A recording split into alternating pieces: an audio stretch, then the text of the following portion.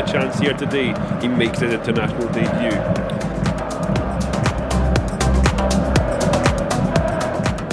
You're listening to Dr. James's One Cap Wonders. He asks, was one enough, or was it one too many?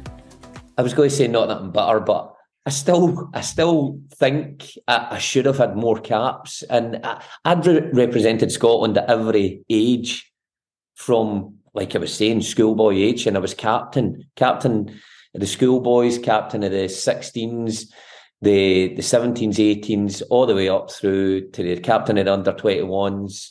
Loads of caps with them, and I just thought it was a natural progression, really.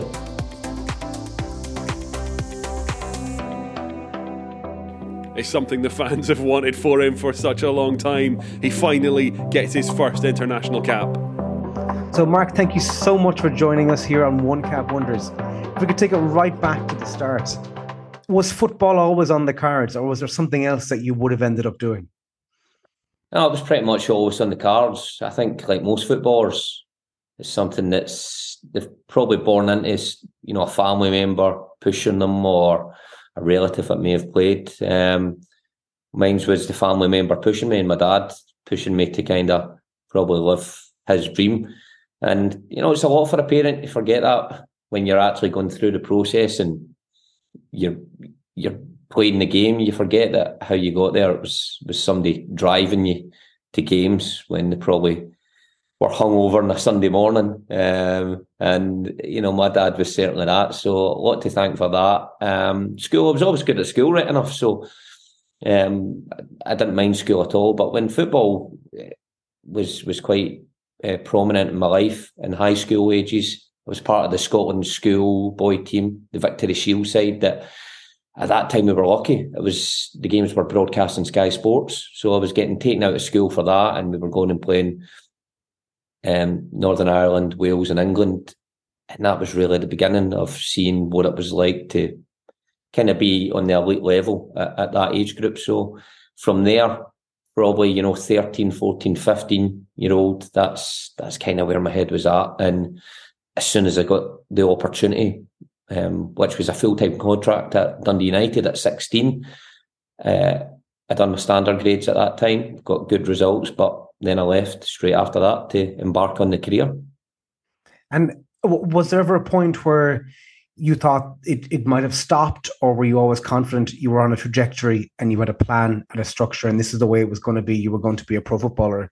After 16, there was no thinking ahead, what if, or maybe not. It was always, I'm going to make it. I thought I would make it, but I knew pretty early on that my career would be a pretty short one in comparison to the normal footballer who would go on to 35, 36, 37. I picked up an injury when I was 16, my first year. And it was after a Scotland under 16 away trip. I think it was in Ireland, actually. And I came back, my knee was hurting me. Played a couple of games and went and got a scan on it, seen there was a tear in the cartilage. And the surgeon told me at that time it needed a bit of work. And I managed to kind of nurse through, played my debut for, I think, Dundee United, broke into the first team. And then it happened again. The surgeon quickly told me I had problems with both cartilages and this was going to be an issue and my career would be kind of curtailed that way. So I had to kind of make peace with that then. But of course, when you're young, you never really see that end moment. You never really see your 30s. When I was 17 at that stage, so I just thought it'd be okay. And, it was only in later stages, my time at Celtic and then latterly at Bristol City, it just came to a head, mobility issues. And at that time, I then started my coaching badges in preparation for what was coming next. You, while you were aware of your own, I suppose, mortality and your own vulnerabilities, did that impact the way you played, or did you always just go out and just give it everything, or were you conscious that you had to be a little bit careful? No, not really. Probably should have. You know what? It's a good point because I just went out and played, and I didn't know any other way. However, the physios and doctors were always great with me. Every club I was at took a lot of time with me, and I maybe should have listened to their opinion a bit more. I probably realise that now, because they were always trying to try and help me manage my training week. Of course, when you're young and you're wanting to be in that first team on a Saturday, you're wanting to train every single day, because especially when I went to Celtic, the level of competition there. You've got another 2 or 3 international right backs competing for your place. Didn't want to miss a day's training, even though the manager and the physios and the doctor were saying, look, you need to lighten your load here and you can't do what everyone else is doing. And I sort of kind of ignored that a lot, which may have resulted in me probably missing more games than I should have. Maybe if I took more care during the week, I would have played more games at the club.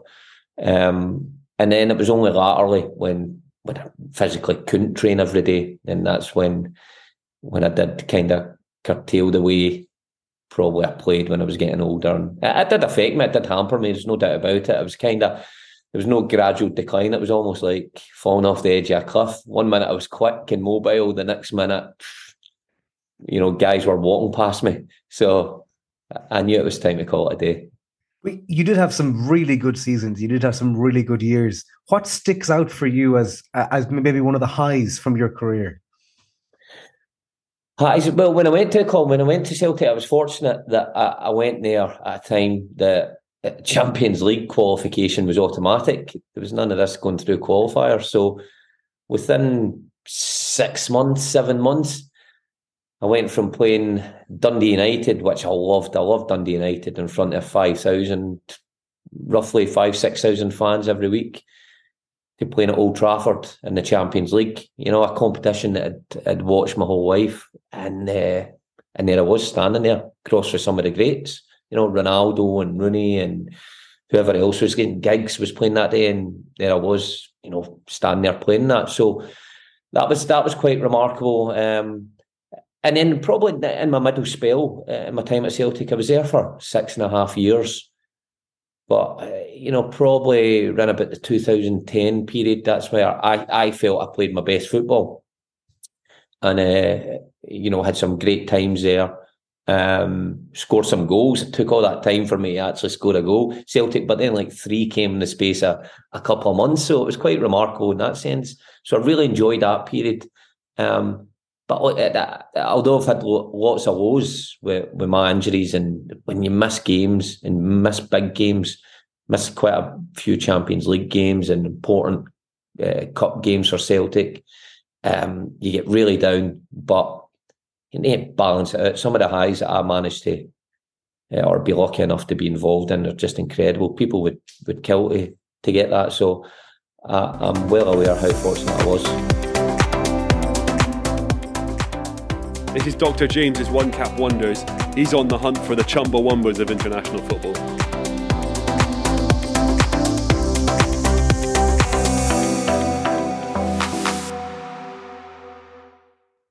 And along that road came the call for the national team. How did that come about? And what was it like for you and for your dad especially? Well, it was amazing. I was going to say not nothing butter, but I still think I should have had more caps, and I'd represented Scotland at every age, from, like I was saying, schoolboy age, and I was captain of the schoolboys, captain of the 16s, the 17s, 18s, all the way up through to the captain of the under-21s, loads of caps with them, and I just thought it was a natural progression, really. So it was just a matter of time, especially when I signed for Celtic. I represented the B team, Scotland B team, in Germany when I was still at Dundee United. So I thought, next step. Went to Celtic and just nothing came. No call came. I was playing Champions League football. Still nothing came. I don't know why. And then it came in that period I was talking about, 2010, 2011. So it was a season under Neil Lennon. We're playing some great football. Away game at Aberdeen, I'd kind of switched off to the national team because I thought, I'm never getting the call now. I remember I was playing centre-half at Pittodrie that night, and I scored my first goal.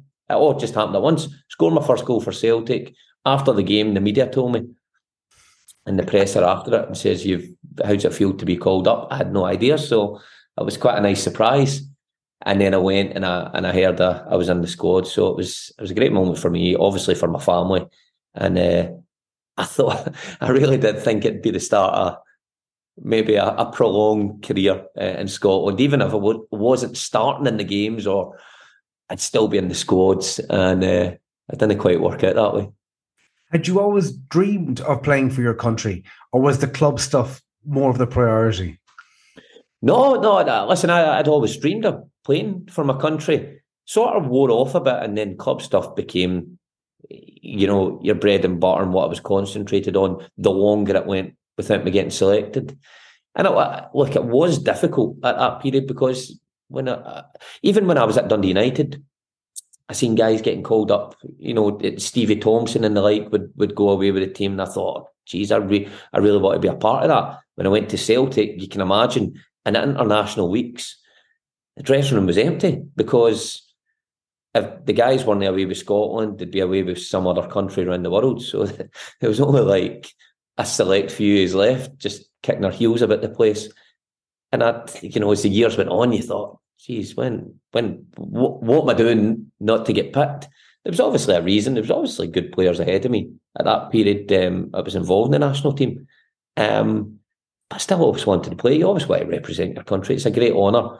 And it was the few minutes I got. I mean, it's still special. You can still say that represented Scotland at every level. I ticked that last box, even though I did wish it was a wee bit longer than I got.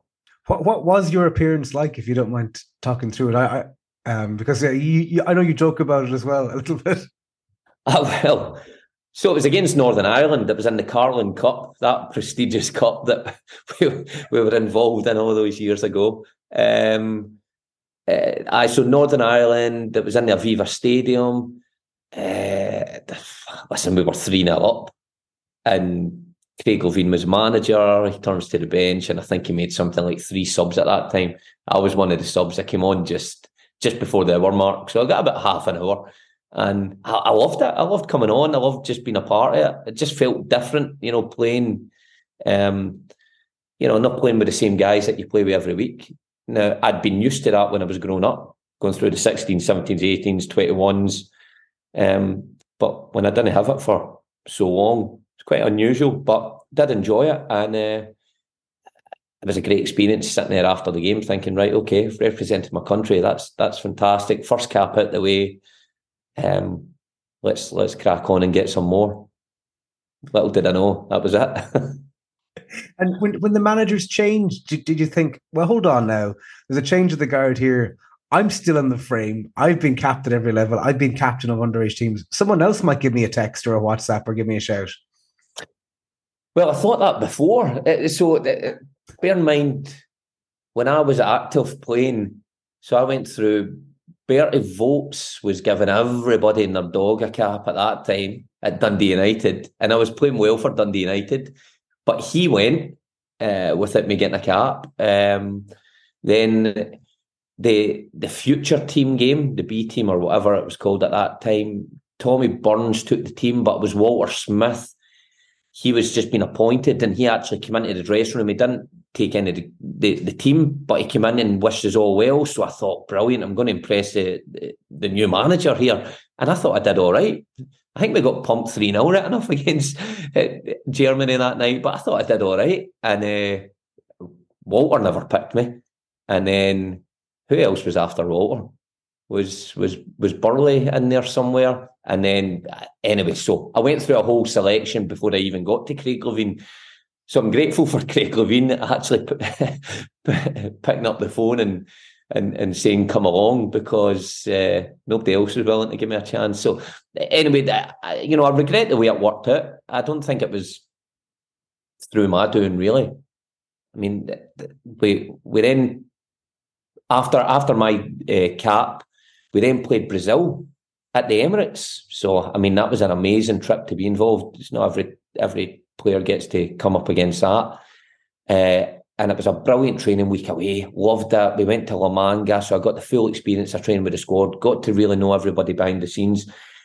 Obviously a sub against Brazil, sitting at the Emirates, and I think about 7 of the subs got on, and it was me and I think maybe Chris Maguire were the only two that didn't get on against Brazil at the Emirates. So it was a wee bit sick at that. I thought, and then after that we went to play Republic of Ireland at the end of May, and the before mentioned knee injuries, those were in full swing at the time, and I was advised by the physios and doctors at the end of the season, that you've had a long season for you, that's it, downtime. It was a meaningless game, and I pulled out the squad on medical advice to rest my knee. Phoned Craig, he seemed fine over the phone about it. Okay, that's fine, that's understandable.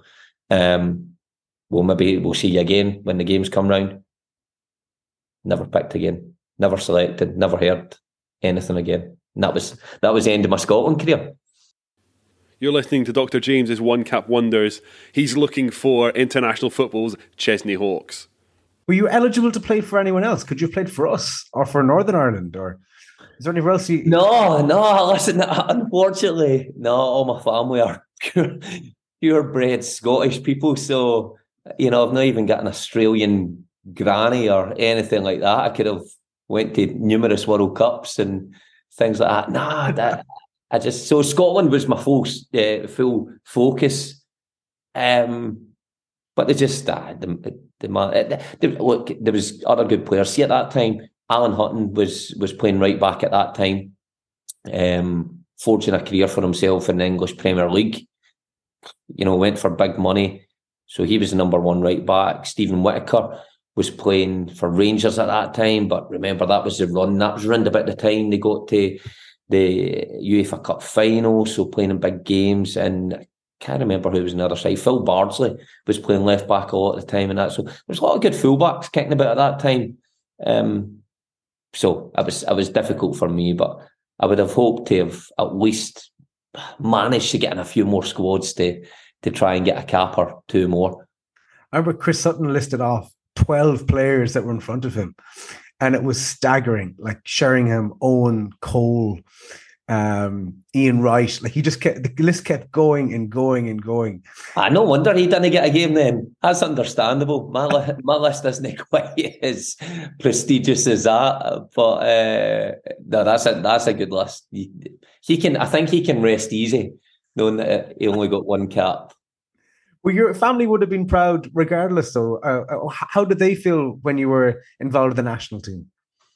They loved it. I mean, ever since a young age, my mum and dad absolutely loved the fact that I was representing the country. And they would sometimes travel to come and see me play. They would definitely go to all the home games. So when I got to the A squad, then I was absolutely, I was brilliant for them. It was great for them, just for me to get to Celtic, the background my family have and big Celtic fans and that. But obviously, matching that, they knew my ambition. They knew where I wanted to get to. I was quite restless with that. They knew my opinions on it, even though you can never come out and say in the media when you're a current player, unless you're so brass that say, I should be getting more caps, or look, I'm playing Champions League football. How can I not even get in the squad? You can't say that openly, but you can say it behind closed doors. So my dad knew fine well what I felt about that situation, and he was probably the same. But look, when I played, they were incredibly proud, and they just hoped for more. I think they all thought I was just going to be, they'd just keep coming, but nah, they didn't. And looking back, as we come to the end of our conversation, was there ever a moment throughout your career where you thought, I've done it, I've made it now, I have achieved what I set out to achieve? Or did the whole thing was it just one big massive blur for 10, 15 years where you were just going? That's pretty much it. I don't know what the other guys have said, but that's the way I felt. I think a lot of footballers will be the same. Don't get much time to sit and reflect and where you've came from, of what you've really done. It's just, you go from day to day. And that's it. Even when it gets to the summer, you don't really take stock of what you've done. You maybe go away on holiday with your family, but you're right back into pre-season. And the pressure is constant. The pressure, even when you're just out and about with your family, eyes on you all the time. So you can never really just relax. Only when only when I retired, and even when I retired, it was still quite difficult to kind of make peace with retiring so early. Kind of struggled with that, but now that I've been retired for 7 years or something like that, I can say, well, there's a lot to be proud of in there, in terms of the level I got to with the injuries I had. And I said at the start, I'm well aware of how incredibly fortunate I was to, represent Dundee United and Celtic and play for Scotland. So a lot that I've done that others would like to do. So I can't complain too much. No, you cannot. One last thing before we finish up. How important is it to do what you're doing now, which is to give back at I suppose, the very most challenging part of grassroots football, which is helping kids, helping develop them to hopefully follow in your footsteps, and hopefully someday someone in front of you will also be playing for the national team. How does it feel to be involved in that? Well, that's amazing. With AR26, with Andy's charity, Andy realises what a fortunate position he's in, and where we all came from, really, here in Glasgow. Just seeing the cost of living crisis and the deprivation in some areas in Scotland is beyond belief. Cost in football nowadays, I pretty much know that I wouldn't have made it as a footballer with these costs. I wouldn't have got access to pitches. My mum and dad just simply couldn't afford it. So knowing that I'm part of something that allows kids to play for free all year round, and we're never going to become a football club as a team, but we set them on the right pathway, or we'll signpost them to the right clubs. It's incredibly rewarding being part of that. I'm fortunate that Andy's took me on board to do this. And grassroots stuff is difficult. There's no doubt about that, but fingers crossed that we're just giving these kids a good time, getting them active, and you never know. One of them could be the rising star that gets 2 caps and outdoes me in the end. That's the goal. Mark, thank you so much for your time. Much appreciated. Cheers, mate. Thank you.